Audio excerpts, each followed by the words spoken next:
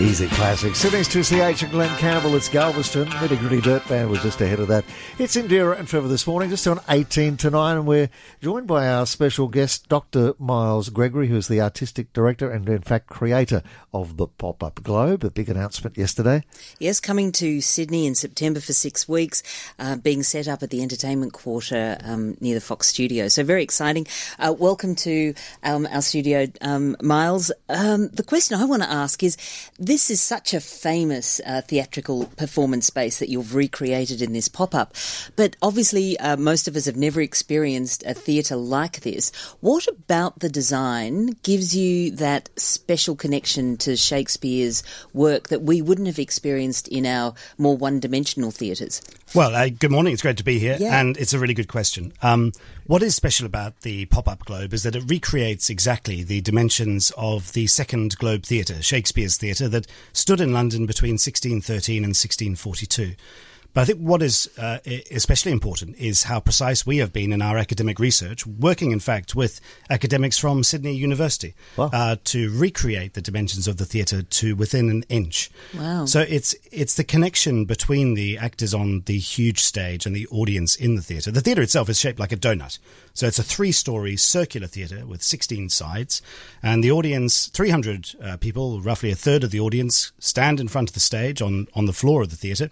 They're called groundlings. And the remainder of the audience sit in the galleries surrounding this massive stage. So it's a really theatre in the round experience. Yeah. Now, Extraordinary. the first Globe, of course, stood for some 14 years before it was destroyed by fire. What was the difference between that and what you have created, modelled on the second Globe? Yes, so the first Globe Theatre, built 1599, as you say, burnt down in a fire caused by the burning wadding from a cannon that was fired as part of the show, lodging in the thatch of the theatre, and it burnt down in an hour. We know very little about that first Globe Theatre. There are no pictures of it. There is one very poor woodcut that shows part of the roof. We don't know anything about the interior of that theatre. But when they rebuilt the theatre in 1614, Shakespeare and his company, and Shakespeare was in his middle age at that point, put into practice all the lessons they had learned in the 14 years of the first Globe. And they built a beautiful building that represented the fashion of the age, a neoclassical facade in the interior. And we have a really good sketch of that building, of the second Globe. And that sketch was used by the academics at Sydney University to reverse engineer the building.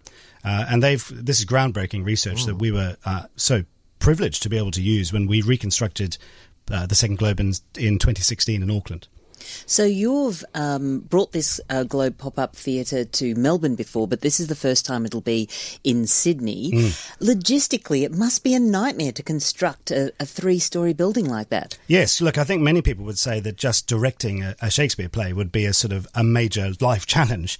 But we make 4 plays, full-scale Shakespeare productions, and we build the theatre too, which is very unusual. Yeah. So, and a whole army, 35 people involved in actually building the theatre. It takes 6 weeks to build it. There's 16,000 pieces of scaffolding and other componentry used in it.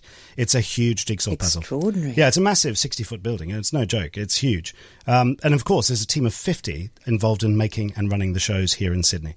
We're delighted to be in Sydney. Now, of course, you've got A Midsummer Night's Dream, The Merchant of Venice, Macbeth, and The Comedy of Errors.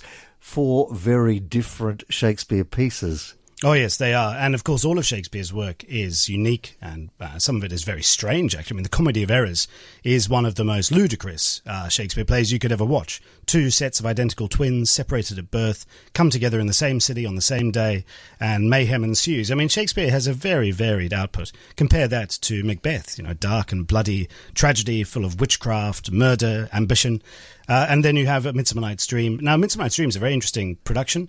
It's most of our productions are set in the Jacobean era, but A Midsummer Night's Dream also contains components of Maori folklore and legend in the form of the fairies. So it is a varied programme. 3 comedies and a tragedy. And I think that Sydney audiences really will, whichever play they choose, they're going to have an experience that they'll never forget, because watching Shakespeare in this theatre, You're not sitting in the dark watching stuff happening a long way away. You're in the same light as the actors. There's a real carnival feeling in the theatre. And we believe very strongly that this is the experience that made Shakespeare's plays in the first place so incredibly watchable. And Miles, I love how accessible you've made the productions. Some of the tickets are as cheap as $30. Actually, look, over a third of the tickets are under $30. There may be some booking fees, but they're set at under $30. I believe very passionately, and have throughout my career, that theatre should be accessible to people who don't have a lot of money. On the other hand, of course, if you want to get the best seat in the house, you can pay a lot more than $30, you know. But I think the key really is that wherever you sit in the theatre, you'll get a very different experience. And there's some very comfortable seats right through to standing in front of the stage where you may well get splattered in blood. It opens in Sydney on September 5. Tickets are available now. Take a look at popupglobe.com.au. And Miles, thanks for joining us this morning. It's been a pleasure. Thank you. Good luck.